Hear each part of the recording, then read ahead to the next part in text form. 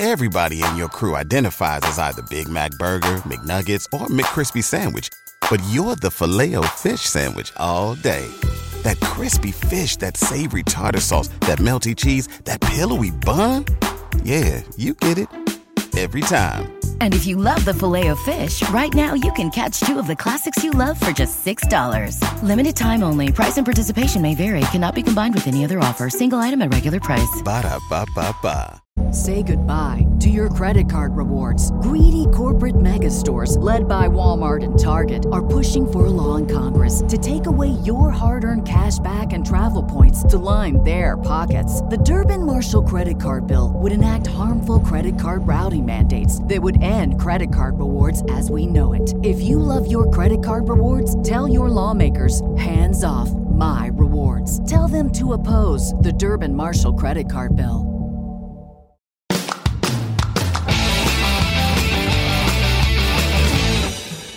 Thanks again for joining me. Today, I am sitting down with Greg Steltenpohl, who is the CEO of Califia Farms, one of the largest, fastest growing natural beverage companies in the U.S. He co-founded Califia Farms in 2010 with a farmers cooperative based in San Joaquin Valley that is focused on creating healthy, delicious, plant-based beverages. Greg is well known as the founder and CEO of Odwalla, leading U.S. supplier of fresh juice and nourishing beverages. Greg led the company through its transformation from small startup to publicly held corporation, with an average growth rate exceeding 50% per year. In building Odwalla, Greg was a pioneer in employing ideas of environmental sustainability, employee empowerment, creative corporate culture, and community-based marketing. Odwalla was sold off to Coke, was part of the Coke brand for over 10 years. Greg is a serial entrepreneur. I'm very excited to unpack his playbook, understand how he came to be who he is today. So thank you, Greg, for sitting down. I really appreciate it. Thank you. Really excited to be with you, Scott, and love being in the good company you've had on the show so far. No, it's my pleasure. You are the epitome of what entrepreneurs strive to be. You took a company from startup to publicly traded, and now you're on to the next venture. But that doesn't happen overnight, as we all know. So how did your career start? Where did you come from in university, jobs, moving into entrepreneurship? Walk me through your journey. Well, it's funny how things, you try to pinpoint a starting point. And in my case, a book literally fell off a bookshelf in front of me. And that book was called 100 Businesses You Can Start for $100. My only problem was I didn't have that $100. So, the origins of Odwalla have to be traced back a little bit further than that. I was raised in a family that my father absolutely adored fresh squeezed orange juice. And it was a ritual at our, morning table ever since I was a little kid. And I lived in both Florida. And when I was quite young, 6 or 7 years old, we moved to Southern California. And growing up in Southern California around the orange groves was just had a lot of great memories for me, and the romance of the smelling the orange blossoms and just seeing the incredible output of those trees obviously registered something in my imagination. So flash forward many years later, I studied environmental sciences at Stanford. And when I got out, this was in the, late 1970s. And I had this degree that there really wasn't any place for other than kind of greenwashing big developments that oil companies were doing, or kind of fighting alongside the Sierra Club and trying to establish some early nonprofits that would resist some of the environmental damage that was happening back in those days. So I chose a different route which was just to think about how things were going wrong in the first place. And I just started thinking about business as creating a lot of the problems, but I felt like businesses could be redesigned. And that, and because I love food and agriculture, when that book fell down off the bookshelf in front of me, I kind of put two and two together and said, maybe I should, quit stalling on this dilemma and start something from scratch. And so one of the little ideas in this business of 100 businesses was a kind of glorified fruit stand, which and the people said you could franchise, brand, and extend out and have these little, lemonade and fruit stands all over the place. So I really didn't like the idea of retail. So I thought you could grow something much bigger if you are a supplier and got into creating something that could really literally be everywhere. And that's how the idea of Odwalla got started.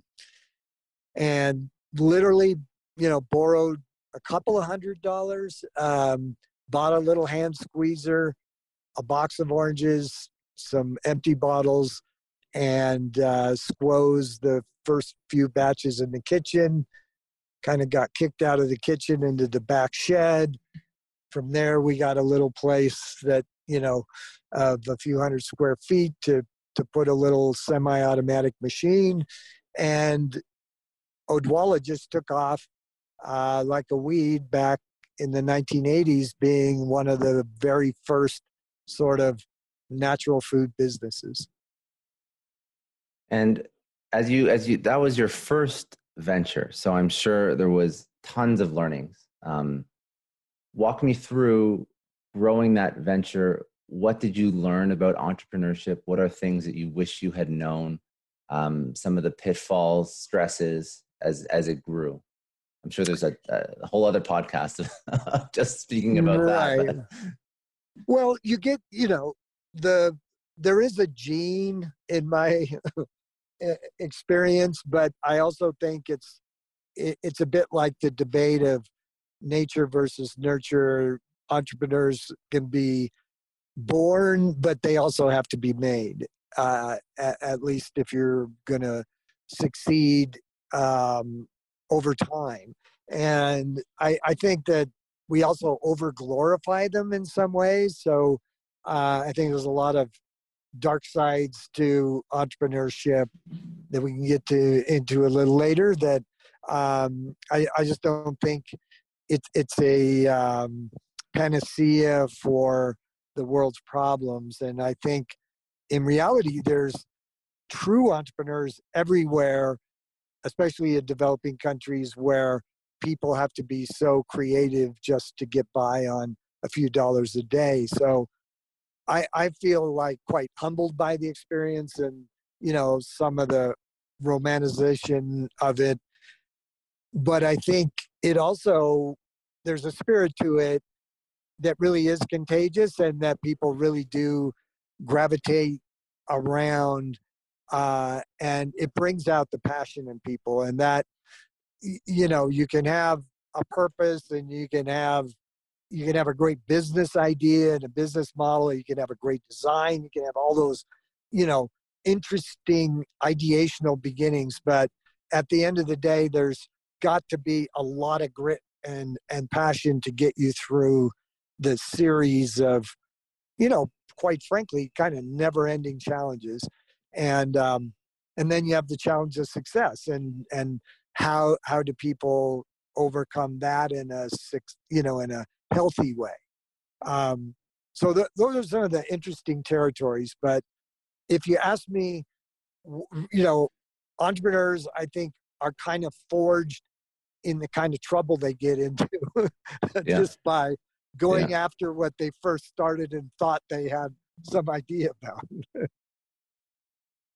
I think that one theme that I see a lot on this show when I speak to people that have done their own thing, that have built their own business from the ground up, it's the overglorification of entrepreneurship and sometimes how everybody wants to be an entrepreneur, but they don't realize the struggles that you can go through. But you've literally gone through the entire gamut. You starting from a couple bucks to publicly traded. Now, I'm curious because as you start to go towards the route of, it's growing, you have many, many employees, multi-million dollars in revenue, and now you're looking to exit, go public. What at that point, when do you decide that you decide that you wanted to do something? You wanted to move on to other things. Well, sometimes I mean, it's super interesting question because, the entrepreneurs have a particular challenge in separating their identity from what they do. And I believe that that's, when I was talking about the problems of success, that's one of the things, and one of the things that entrepreneurship can be a compulsion, and compulsions are really not the healthiest form of behavior. So I think it does take a lot of self-examination, and certainly I would have to fall in that bucket since I'm in my 40th going into my 40th first year of being an entrepreneur and having been a serial entrepreneur. I actually am at a stage of life where I asked some tougher questions about where is truly the right legacy, what is the right legacy to leave given my span of experience, and how can I best contribute the point of view to help the next generation of entrepreneurs overcome some of the downsides of what we may have created. And I think people, we don't have to look any farther than a lot of the current crop of big technology entrepreneurs now who live in literal worlds of their own and are now going off world almost. There's 3 different entrepreneurs that are in the race for space and to be the first to colonize another planet. And meanwhile, back at the ranch, I think we haven't even unwound the colonization, that we've done on this planet. So I have a lot of, mixed feelings about how entrepreneurs sometimes get separated from a greater social fabric because of their success, extreme success, And so for me, I think social entrepreneurship should not be like this separate calling. I mean, my wish is that dialogue was much more sophisticated around how we build companies where the social entrepreneurship, meaning, not just responsibility, but actually creatively embracing, issues and frictions in society, and then taking them and transforming them into something that's more aspirationally exciting to people and renewing, and we've used that word disruption, the word disruption, and celebrated disruption. And I think there's a little more nuance to it. I think, anything that's regenerate, renewal, reinvigorate, these replacement metaphors for things that have kind of run their course and need to be re-examined from scratch are the kind of ideas that I'm really interested in. And at Califia,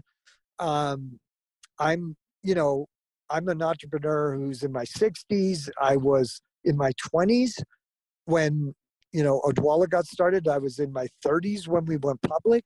And when you're in that stage, there is a glory dog. I mean, you just think that each stage is another rainbow. And we got hit by a E. coli, contamination when our company was about 16 years old at Odwalla. And we were publicly held. the world for our world just ground to a stop. The press and media was almost like a Michael Jackson story because, we were such a kind of darling of California and all this stuff. And when people thought that this fresh juice was making people sick, it was too irresistible of a story and a downfall. So we had to work our way back up from that over a multi-year period where we lost 90% of our sales. And, for a while, people thought of the brand as a pariah. And, I was really felt ashamed of the fact that we actually, could have made people sick. So I think that these kind of rites of passage, when you get older, you look at them and you actually don't want to trade them in.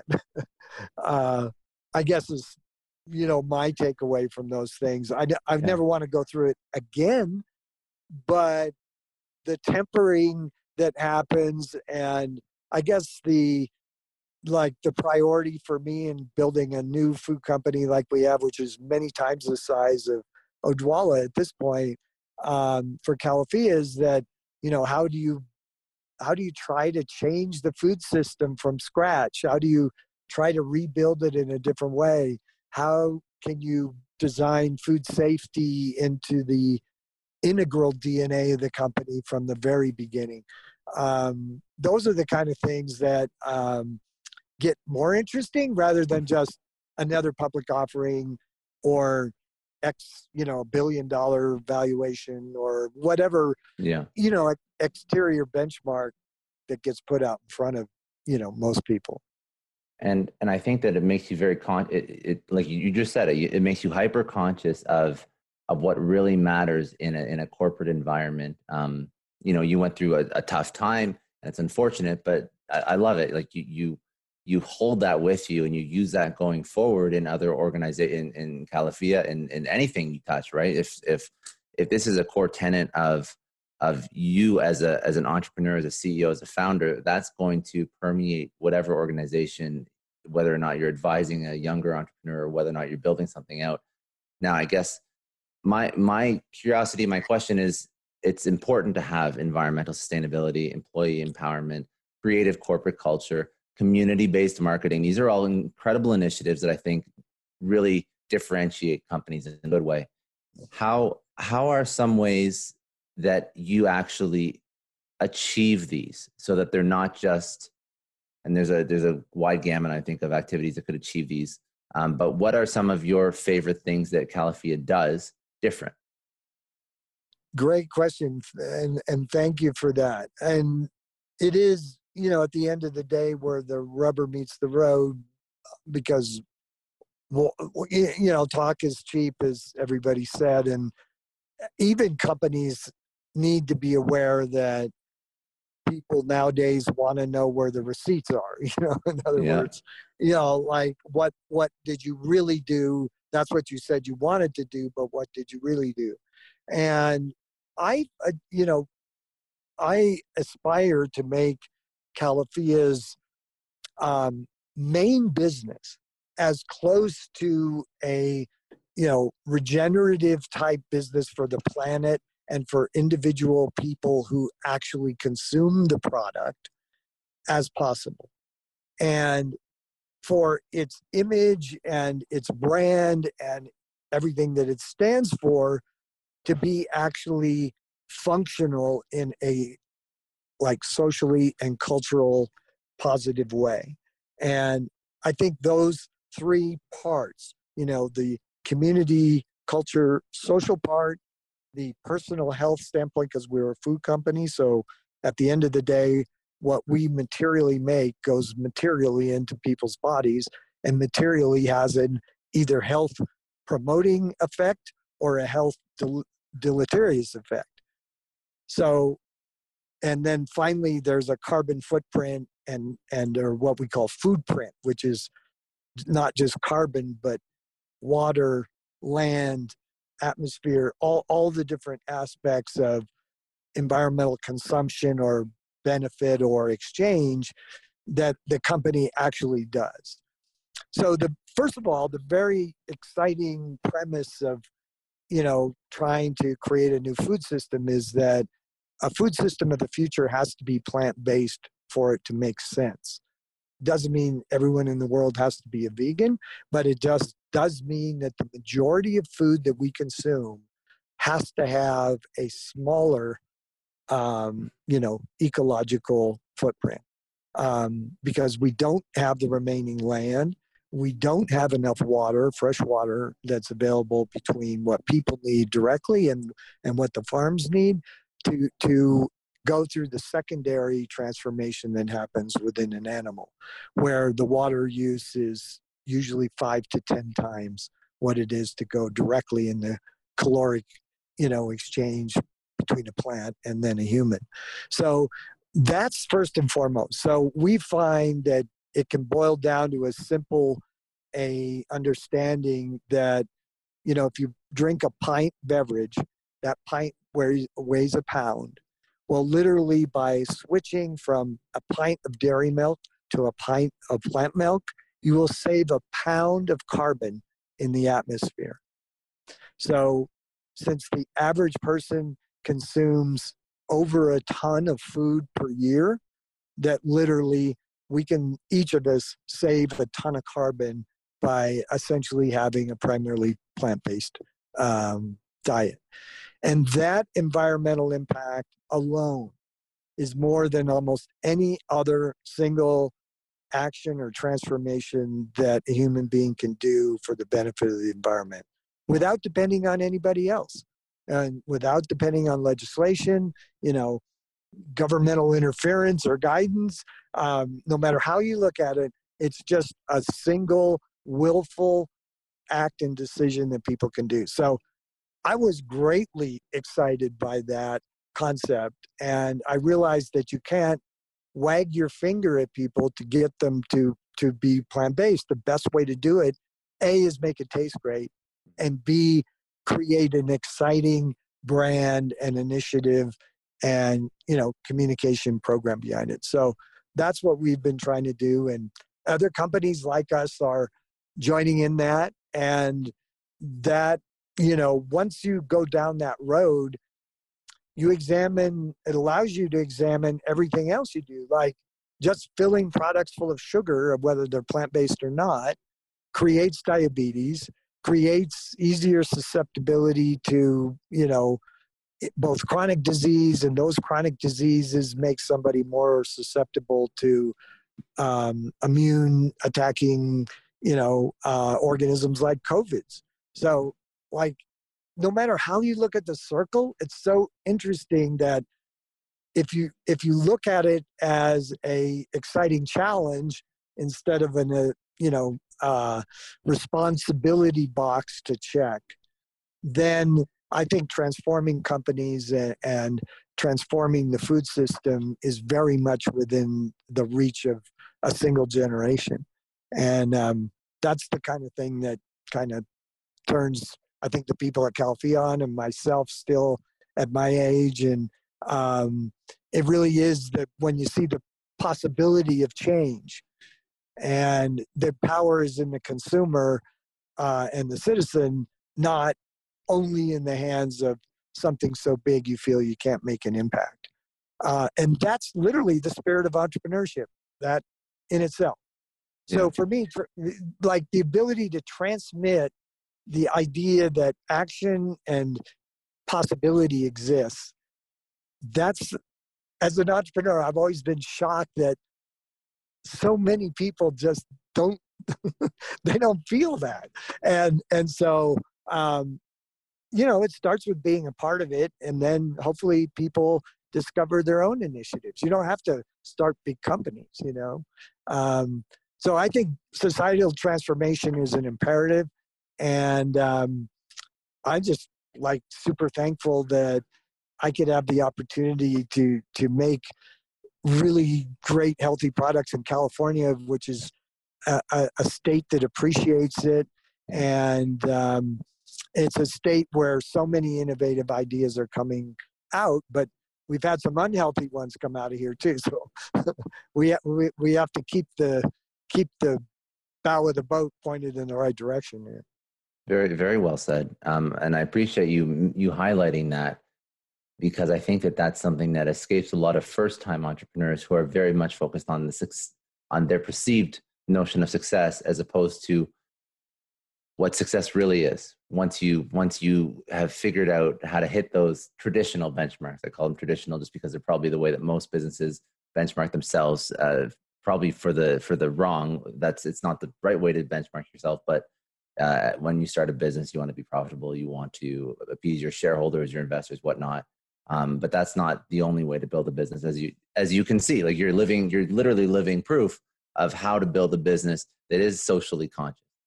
Now, my question is, to build a business that's socially conscious, you have to get everybody on board, or it's going to be very hard. It's going to be an uphill battle. And by everybody, I mean like your culture, your employee, the people that you hire and you bring into your organization. And you mentioned everyone at Califia is very proud of the work that you do.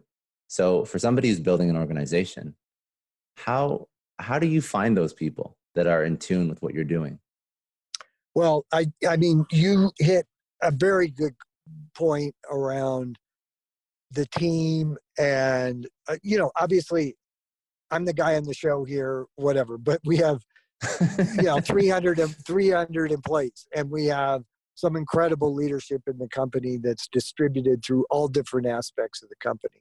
And we're vertically integrated. So we have manufacturing, we have, raw material sourcing, we have logistics, we have IT, we have, huge financial infrastructure. We have investors from all different parts of the world. So these things never happen as a result of just one person's effort. But I think the entrepreneur bears a unique responsibility, particularly in the early stages, to, they have to embody what it is that the mission is about. And if it's not really a mission and it's just fishing around for an opportunistic business plan and then getting people fired up around that plan, the longevity is probably going to be under question. I think resonance for me is the word that is really important when it comes to people and how to hire and bring the right people on board. And, I continue to make mistakes personally. So I think anyone would be lying if they found really the solution, because things ultimately become really important too, are things like loyalty and things like consistency, humility. So not just people who work hard and not just people who have certain skill sets or may be massively productive. So that alignment and, ultimately being in tune with each other, you can do extraordinary things. And the more that you can accomplish much, much more when there is a minimal of internal friction, because organizations that drag themselves down with too many internal processes or too many internal points of conflict or too many chiefs can never really have enough energy to successfully compete or, make their marketing goals really work, because that energy was chewed up on the inside. So you need to set your sails and catch the winds of the environment where the strength is much bigger. And too much internal focus sometimes also makes companies too team-oriented and not enough paying attention to their customer. So being customer-focused is one of the challenges that I find amongst executives the hardest to find, because I think you can't just rely on the marketing department for that, or else you, again, cause a lot of unnecessary meetings and they become the sole defender of the point of view of the end consumer, when, you would get there a lot faster if people thought about those no matter what role they had in the company, right? and then they would be bringing that point of view to the table. So you can't, there's no cute answer for it. I think you always have to just be awake in an interview. I personally have learned to do at least 3 in-person interviews before making a decision, because I find that definitely the first time people can bowl you over with their energy and enthusiasm. Second time, they don't have quite as much. Third time, they might drop a lot of, they become their real self, right? Right. So it's kind of wear them down and then see what they're really made of, right? Yeah. No, not really, but I do think you have to go beyond. You can't take things at face value. You mentioned a really good point there. When everybody's responsible for customer success, that's evangelism, right? Across the whole organization. Go ahead. Sorry. Well, I was just going to say, like, plant-based. I mean, we are not a company of 100% vegans. And, when you have hundreds of people and, it's a democracy, and I like people doing things for reasons that they internally have gone through a process and they appreciate. I want to take a second and thank Indeed. They're a huge sponsor of the Success Story podcast. And as business leaders, we're all driven by the search for better. But when it comes to hiring, the best way to search for a candidate isn't to search at all. It's to match with Indeed. Now, if you need to hire, you need Indeed. Indeed is your matching and hiring platform with over 350 million global monthly visitors, according to Indeed data, and a matching engine that helps you find quality candidates fast. And Indeed doesn't just help you hire faster. 93% of employers agree Indeed delivers the highest quality matches compared to other job sites, according to a recent Indeed survey. You need to ditch the busy work. You need to use Indeed for scheduling, screening, and messaging so you can connect with candidates faster. All the tools you need are in one spot. Join more than 3.5 million businesses worldwide that use Indeed to hire great talent fast. And listeners of the show will get a $75 sponsored job credit to get your jobs more visibility at Indeed.com/Clary. Just go to Indeed.com/Clary right now and support our show by saying you heard about Indeed on this podcast. Indeed.com/Clary. Terms and conditions apply. If you need to hire, you need Indeed. This episode is brought to you by NetSuite. Now, as a business owner, I always remember when my company hits a growth spurt. It's great, but then you realize that things start to break. Things are taking 3 times as long. Manual processes start to bury your team in paperwork and admin, and you really don't have one reliable source of data or truth to understand how healthy your business is. If this sounds familiar, you have to know 3 numbers. 37,000, that's how many businesses have upgraded to NetSuite, the #1 cloud financial system. 25, NetSuite turns 25 this year. That's 25 years streamlining accounting, inventory, HR, and more for growing companies. And 1, because your business truly is one of a kind, NetSuite gives you customized solutions so you can manage everything about your business in one place, from inventory to invoicing, one powerfully efficient system. I love having all of my data in one spot. NetSuite allows me to do that. It gives me the big picture so I can make smarter decisions. And they turn complex financials into understandable, actionable insights. Right now, you can get NetSuite's popular KPI checklist for free to help improve your business. It's designed to help you boost performance across key areas of your business. Go to netsuite.com/ScottClary to download the checklist and see how one complete system can transform your growth. That's netsuite.com/ScottClary. Get more control in your business with NetSuite. Just a quick question. Have you ever had one of those oh no moments when you realize that you accidentally deleted a huge file? Or worse, your whole computer dies. I know I have. It's happened to me a lot, but don't sweat it. The sponsor of today's episode, Backblaze, they have your back. It is unlimited backups for all your Macs, your PCs, or even your whole company, and it's really affordable, under $100 a year. If you're running a business, they take the stress out of protecting everyone's data. If you need more bells and whistles for compliance, so on and so forth, they have enterprise options too. Honestly, losing data sucks, but Backblaze makes getting it back easy. they have restored billions of files. They offer tons of restore options, including rapid recovery in an event of data loss or ransomware, and you can access your backed up data from everywhere and anywhere in the world using their web app, iOS, or Android apps. It's been recommended by the New York Times, Inc., Macworld, PC World, LifeWire, Wired, Tom's Guide, 9 to 5 Mac, and tons more. And best, you can try it fully featured with no risk at backblaze.com/story. They set up that link for all Success Story podcast listeners.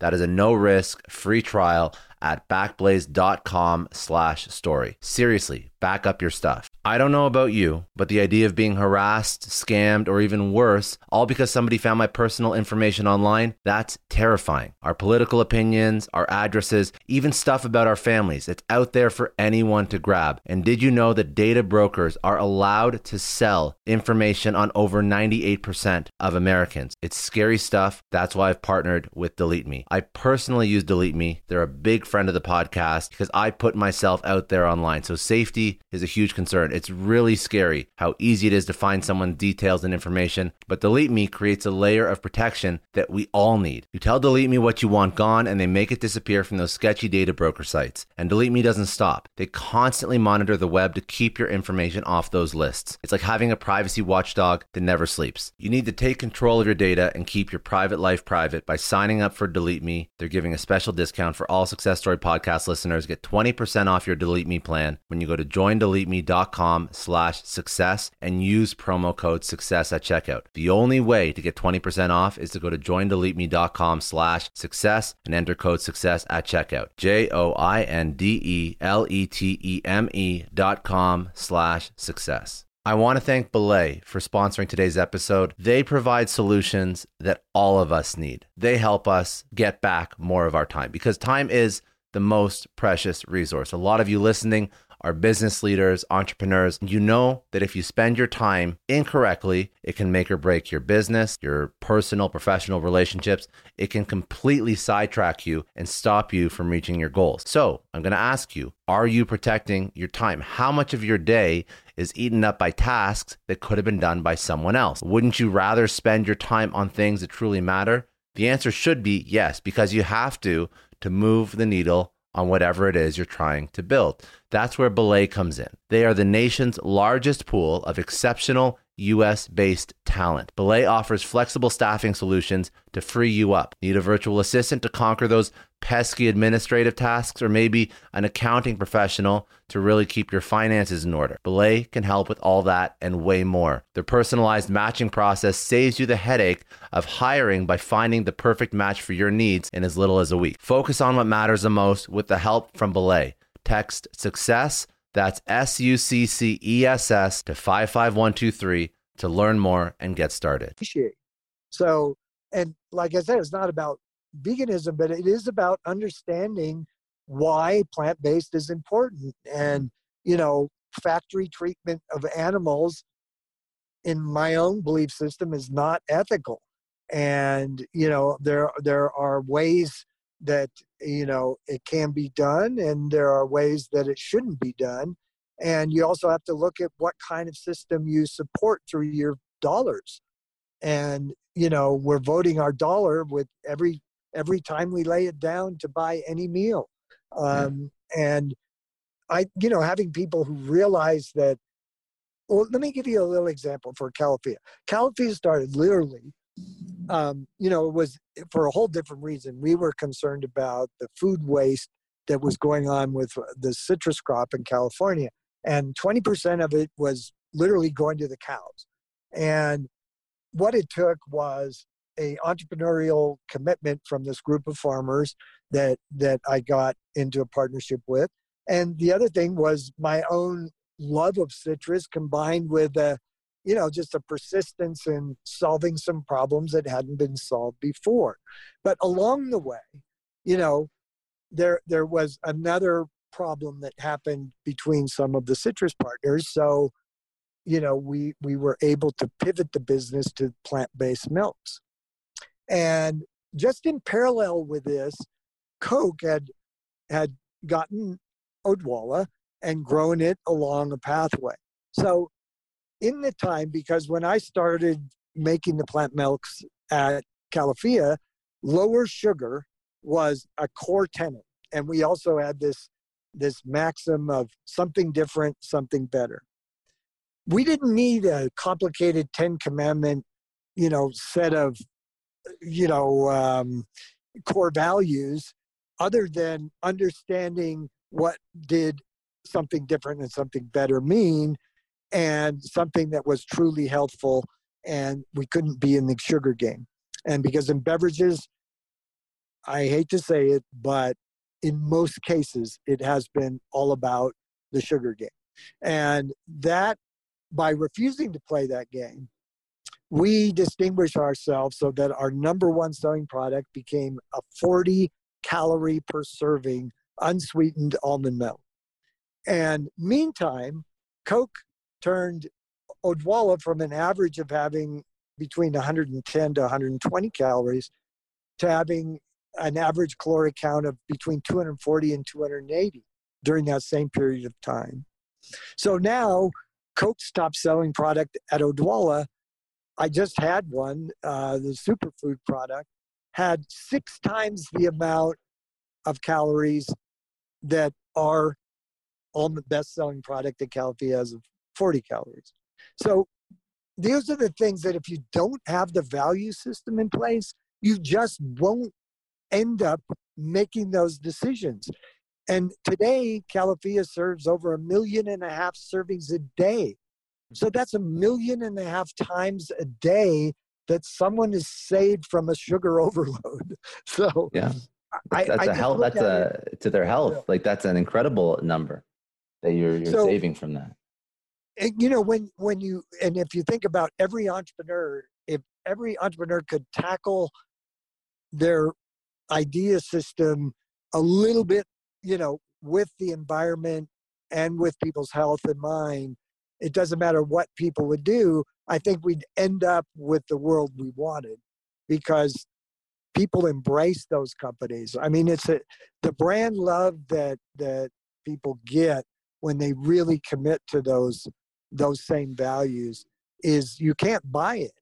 And literally, that's the other thing about the approaches. You asked me in the question about community-based marketing, for example, is one of the things you listed. Community-based marketing means the dollars you spend circulate right back in locally used or in the parts of the community that most need those dollars. If, for example, all you do is television advertising, who benefits from that? The television network, the advertising, the broadcasters. That's where it all goes. And that goes inside of only a corporate ecosystem. If you support the local schools, the whatever, the PTA, the food program for gardening, and in our case, we're trying to use our own supply chain to get our product to underserved, what you call food deserts, food swamps, inner city places where natural food products are needed the most, but are least accessible. So that's the kind of thing that I talk about when you use your business model to actually do the thing you talk about. These are things. Oh, no, I was going to say, this is just something that we're seeing people want from companies more and more. And this is not reactionary on your part either. I want to highlight that. This has been your core tenet for a while, but now companies are trying to jump on this bandwagon. Well, it's a good bandwagon to be on if you really actually do it. So, I mean, for example, you actually have to worry about it because there is backlash, almost a kind of reversal that happens where people try to find the faults of people, which is a healthy, I think a skeptical, healthy point of view. But we just made a 1 million serving pledge about 3 months ago to get 1 million servings of our product out to, as donations. This is not a sale, a product to, sell to the consumer, but get to those people on the front lines of the COVID battle. So whether it was nurses, daycare people, homeless shelters, food banks, whatever it is. And, at least at this point, and we said we would do it by the end of the year. And I think we're already at a 90% fulfillment rate of that pledge, and we want to re-up it again. But those are the things that companies can look at, because there are things that can be done that don't necessarily hurt profit margins, but actually employ the work of everyone in the company and just apply it to a little better end. And I think that's the sort of win-win, and, use the operations of the business to actually do even more good, is kind of my own idealism about the right way to handle community-based, help. Very, very well said. We've covered a lot about Califia. I want to ask you some sort of life lesson insight questions from yourself. But before I go into that line, and they're a little bit they're more rapid fire than anything, I wanted to just give you the floor. Was there anything that I don't know about Califia that you're excited about, where the company's going, where you want to see it go, that you're working on right now, things like that? Well, I think that the directions for us as a company, being a plant-based pioneer and brand, is that we view, the products of an animal-based food system, meaning, there's a whole spectrum of activities that go from mostly related to cows, but extends into chickens and eggs, and to, pigs and sheep and all kinds of other species. But the cow, because it's related to dairy milk, is the one that Califia is most directly looking to supplement and replace as a mainstream kind of core product stream. And if you think about dairy milk as a kind of, and the production of dairy as a kind of refinery system. So just like crude oil goes into a big factory and comes out as plastic, it comes out as jet fuel, it comes out as tar and oil, it's got all these different things that comes from crude. Well, the same, raw milk comes into a big factory system and is separated by weights of fat and densities and all kinds of things to become cheeses and butters and spreads and everything else. So when you go at it from a plant-based point of view, this is what the vision that Califia is trying to go. And we just launched plant butters. We just launched a product with plant proteins that come from peas and rice. We are moving into spreads and in the direction of things that can replace cheeses. So that whole spectrum is such a large part of land use in America. The bulk of where dollars go from the consumer, we're talking about things that are on the order of 25, 30 billion, dollars worth of expenditure every year just for what the consumer is paying in retail. So this world of, whole different way of doing things by partnering with plants is just the biggest message that I think Califia wants to bring. And we have embraced, and are looking to evolve this model of community-based marketing into not just a project or a program that we do annually, but to work with other businesses to figure out systemically, how do we address, how systemic racism has embodied itself in the food system, for example.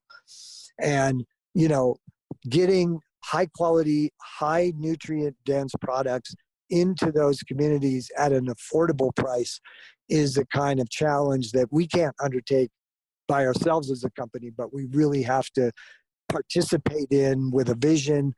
And, we've been able to partner with visionary retailers like Target. We've been able to partner with NGOs and large nonprofits like, Feeding America. And those type of partnerships can be sort of the next generation's food system vision. And that's really what I wanted to convey that I think is possible. I think that everything you're doing is, and I didn't realize going into this, all the initiatives that you were actually engaged in. So I appreciate the conversation, but I think that everything you're doing should be a beacon for other companies to emulate. Because just being aware of all these things that you have impact over, and especially because you deal with health and the things that people put into their body, not only being just like a socially conscious company, but being a health conscious company, and all these things, and the way you lead and the way you manage the culture of the organization, everything is like checking those boxes off that I think are good things for a company to emulate. So I hope the people listen to this, and if they are in more traditional structures that perhaps unfortunately don't focus on all the things that you mentioned, that they start to investigate at least and understand how their company within their own specific industry or ecosystem can have more of a forward thinking. I call it forward thinking. I really should think it should just be the way you think, but a forward thinking view on how to run an organization. So hats off to you for that. Very, very well, good. Thank you, Scott. But really, it is time. The time is now. And I think COVID gave a reset button, in so many ways. And hopefully people, by having more times with their family, more times to make their own food, just more occasions to put into question the daily practices and so on. And really, Califia is part of a much bigger movement that many, many young people are already born with an attitude, around what has to be. And I think my biggest role is their dreams can be possible and they can do it, but it does take commitment, and it does, it doesn't happen that easy. And listen, you can pick up the fight anywhere along the way. Entrepreneurship. I started the company. It was actually an entrepreneurial part of this farming company, and I was a division. I was creating a new division for them. But this is not. It can happen for people inside of big companies, but you do have to take a stand at one point and stand for something and mean it. You gotta. You do. You just have to. And whether you're plunking down your own cash or all your sweat equity, even in work, sometimes it's an unpopular decision that has to be made, or an unpopular point of view. And if you lose your job because you said something, then, it's not the right spot for you. Right. And pick up where that leaves off. And like this last story, because I think it's an example of that. Yeah. I was, just before I started Califia, I was a co-founder of another company. And that company had raised capital. I had the involvement of the former chairman of Pepsi involved, and another guy who was a big entrepreneur. A lot of big shots were involved in the thing. And it was great. And we were trying to bring women products from Africa here, raw materials, and had great aspirations. But at the end of the day, there were too many cooks and not enough people, serving the food, right? And I realized my own internal unhappiness. And so I left. And it's the first time. It was so hard for me as an entrepreneur to leave. And I left, and literally the next day, without any provocation, there's a guy on the phone, and it turns out to be this guy, Bert Evans, who owned the Sun Pacific and was the head of this big co-op. And so there was no connection, literally. He had no knowledge that I was leaving my other company. So it was just, because I did that out of principle and out of what was being true to myself, literally the next day, that the new opportunity came, and that became, the destiny of Califia. So I love that stuff. And, sometimes the world laughs at you too, because the first CEO that they sent in after I had left Odwalla was a guy named Sugarman. And he turned out to be a great guy, but the irony of Coke buying it and then putting in a guy who had the name Sugarman was a bit too much, right? It's a little ironic, a little, life's a funny thing. Life's a very funny thing. And, the Sugarman story is funny, but, what you just mentioned about you leaving and the next day, I don't think there's too many people. I don't know actually anybody who's left something of their own will and regretted it ever. Something always happens. Interesting. Yeah, something always happens. Yeah. You've heard enough hot air from all of us on your show to know what you're talking about. Yeah. So, a lot of entrepreneurial stories. Yeah. Well, that's great. Well, I wish that people really take the deeper message from these kind of conversations and do go out and act on what they really believe in. And that's the biggest fun of it. Yeah. That's the real essence of entrepreneurship. Yeah. Very, very good. Okay. I have a couple rapid fire life lesson insight questions. And then I'll figure out where people can go and find more about you and Califia, even though I'm sure it's just the website, but regardless, I'll get some other links from you.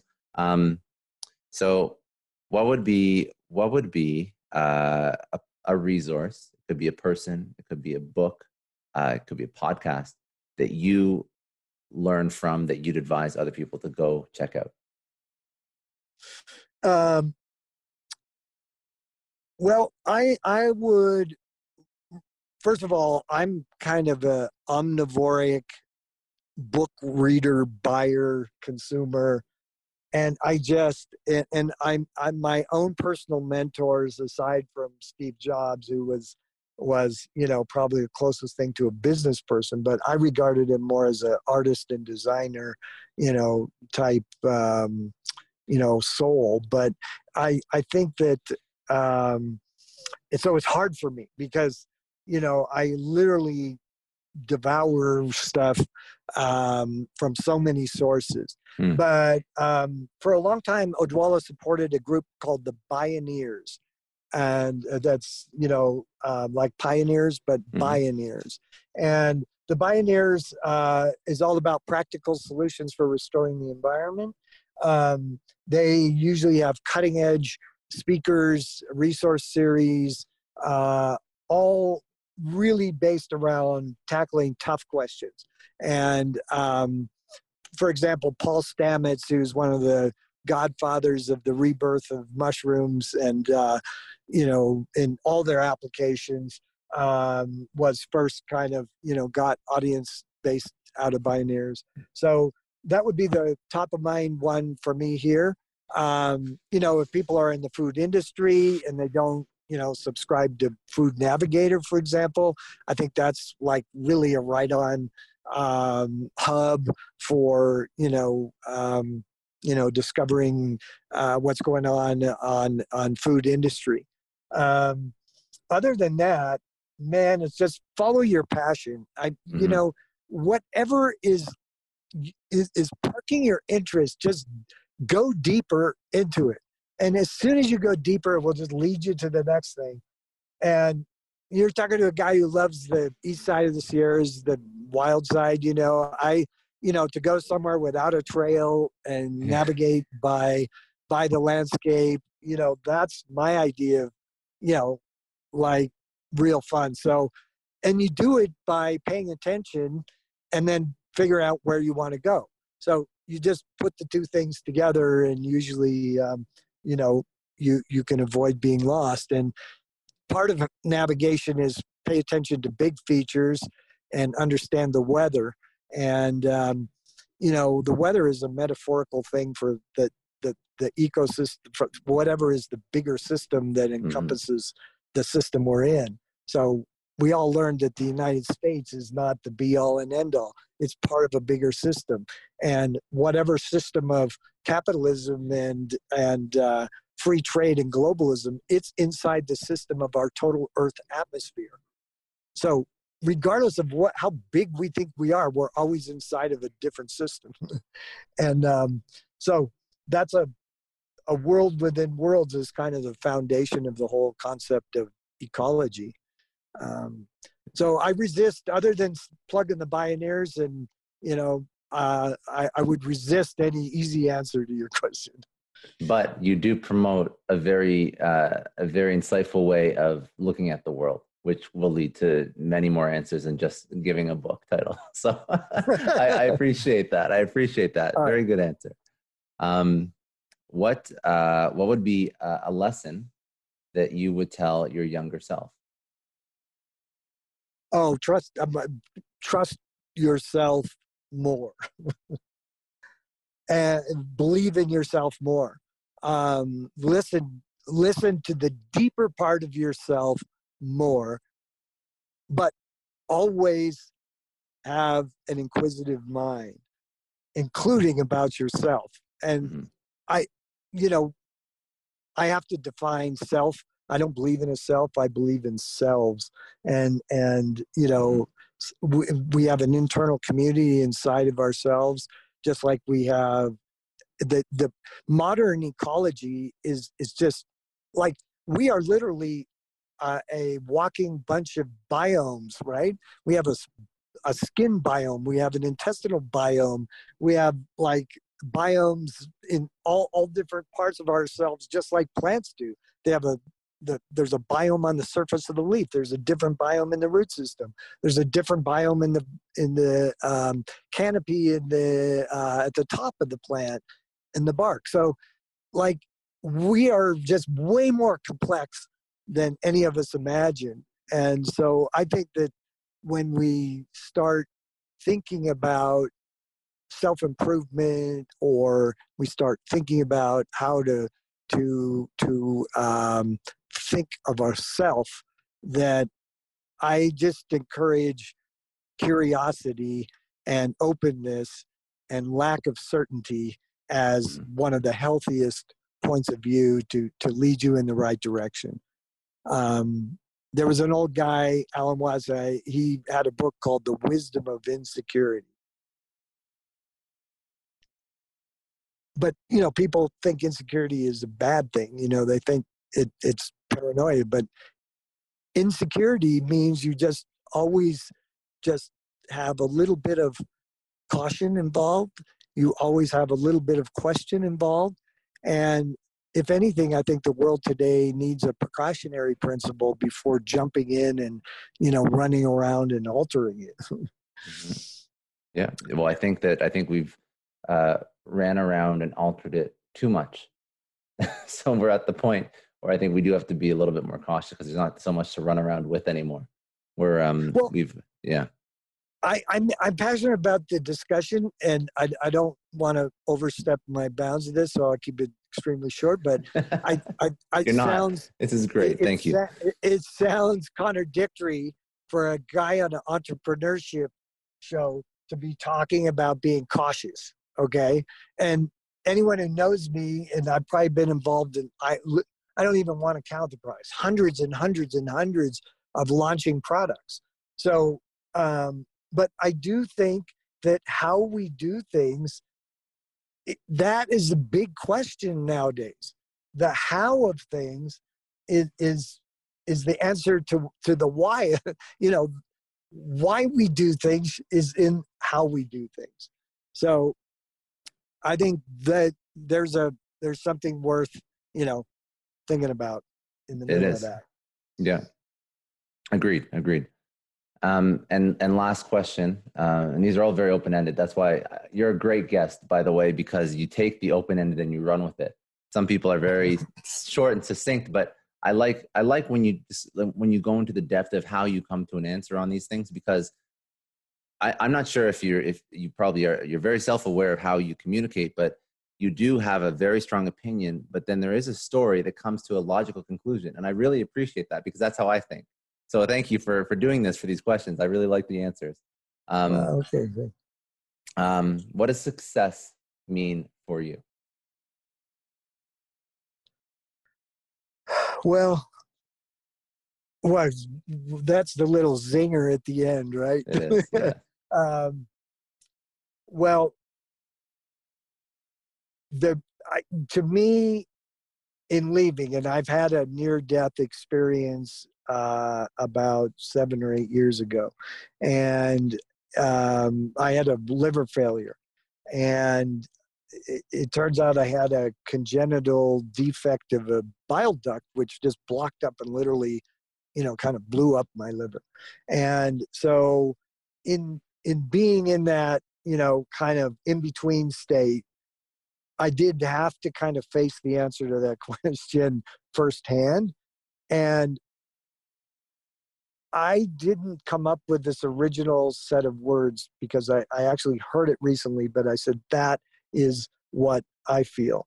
And to have increased the flow of goodness in the world is what, to me, when I leave and pass to the next world, I hope that I can look back at my life and say, yes, I increased the flow of goodness. Very good answer. Very, very good answer. The most important question would be, where can people go to connect with yourself, with Califia? Where are all the places? That's, we have to get this on record. That's the most important.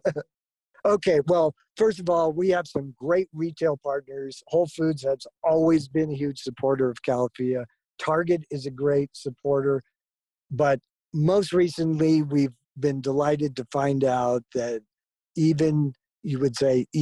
but people at Walmart are hungry for really good dairy alternatives, and you can find the product there as well. So probably any major retailer in the United States. And I am proud to say, the top selling oat milk on Amazon. So if you want to get, any plant milk in a shelf-stable format for your pantry, you can get it on Amazon. But main thing is, try to get to califia.com, califiafarms.com. Mm-hmm. And on califiafarms.com, you can look at length at any of our products, stories about the company. And we try to keep a pretty artistic Instagram account for people to just, bring more interesting visual design into their lives. So those are some good starting points for people to discover Califia. Perfect. Yeah, you actually have a really nice looking Instagram. I'm just taking a look at it now. It's you have coffee hacks on there. I've never been on your Instagram before right now, so I'm gonna have to, if there's coffee hacks, I gotta go look. Look and see. Yeah, they're a little bit tongue in cheek, but they do come in handy. Very good. Very good. So, all right. Thanks, Scott. Oh, my pleasure. My pleasure. That was really good. I really enjoyed that. Thank you so much for taking the time. I really appreciate it. Well, I'm in an inspiring place. So the Sierra Nevadas, and I have a view down one of the deepest valleys in the world, so it's an inspirational place to talk to you. So, oh, thank you so much. I'm glad I got you now.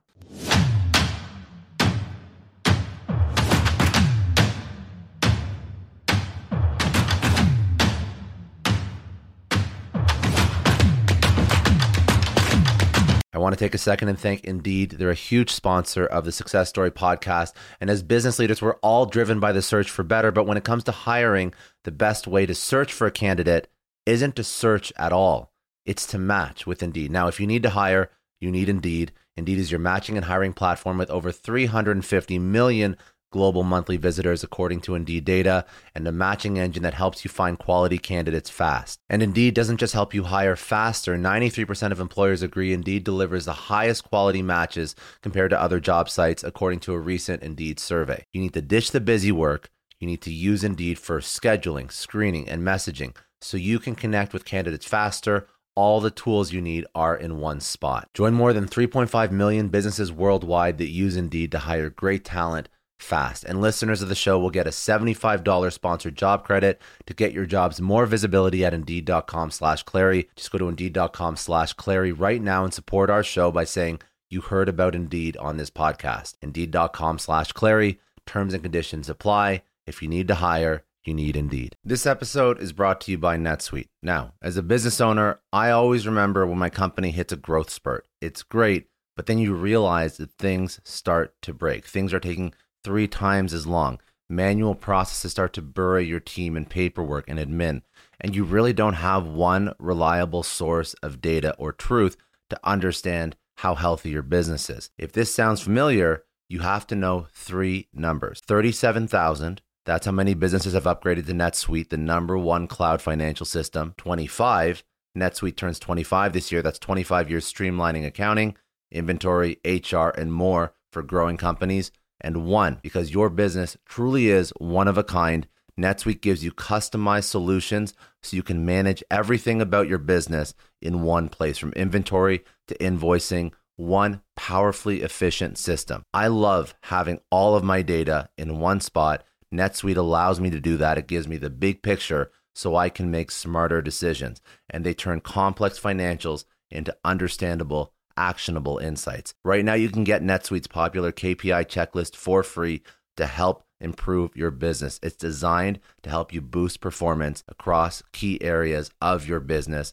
Go to netsuite.com/ScottClary to download the checklist and see how one complete system can transform your growth. That's netsuite.com/ScottClary. Get more control in your business with NetSuite. Just a quick question. Have you ever had one of those oh no moments when you realize that you accidentally deleted a huge file? Or worse, your whole computer dies. I know I have. It's happened to me a lot, but don't sweat it. The sponsor of today's episode, Backblaze, they have your back. It is unlimited backups for all your Macs, your PCs, or even your whole company, and it's really affordable, under $100 a year.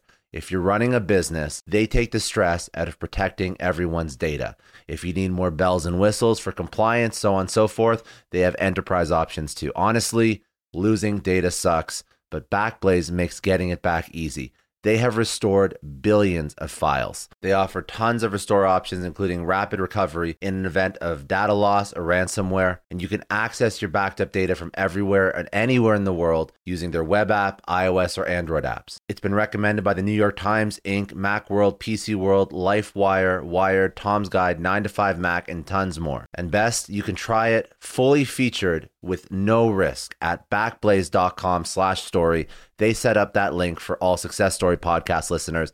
That is a no-risk, free trial at backblaze.com/story. Seriously, back up your stuff. I don't know about you, but the idea of being harassed, scammed, or even worse, all because somebody found my personal information online, that's terrifying. Our political opinions, our addresses, even stuff about our families, it's out there for anyone to grab. And did you know that data brokers are allowed to sell information on over 98% of Americans? It's scary stuff. That's why I've partnered with Delete Me. I personally use Delete Me. They're a big friend of the podcast because I put myself out there online. So safety is a huge concern. It's really scary how easy it is to find someone's details and information, but Delete Me creates a layer of protection that we all need. You tell Delete Me what you want gone, and they make it disappear from those sketchy data broker sites. And Delete Me doesn't stop. They constantly monitor the web to keep your information off those lists. It's like having a privacy watchdog that never sleeps. You need to take control of your data and keep your private life private by signing up for Delete Me. They're giving a special discount for all Success Story podcast listeners. Get 20% off your Delete Me plan when you go to joindeleteme.com/success and use promo code success at checkout. The only way to get 20% off is to go to joindeleteme.com/success and enter code success at checkout. joindeleteme.com/success. I want to thank Belay for sponsoring today's episode. They provide solutions that all of us need. They help us get back more of our time because time is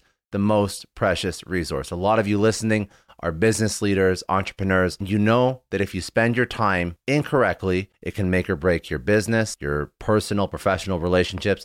It can completely sidetrack you and stop you from reaching your goals. So I'm going to ask you, are you protecting your time? How much of your day is eaten up by tasks that could have been done by someone else? Wouldn't you rather spend your time on things that truly matter? The answer should be yes, because you have to move the needle on whatever it is you're trying to build. That's where Belay comes in. They are the nation's largest pool of exceptional US-based talent. Belay offers flexible staffing solutions to free you up. Need a virtual assistant to conquer those pesky administrative tasks, or maybe an accounting professional to really keep your finances in order? Belay can help with all that and way more. Their personalized matching process saves you the headache of hiring by finding the perfect match for your needs in as little as a week. Focus on what matters the most with the help from Belay. Text success That's SUCCESS to 55123 to learn more and get started.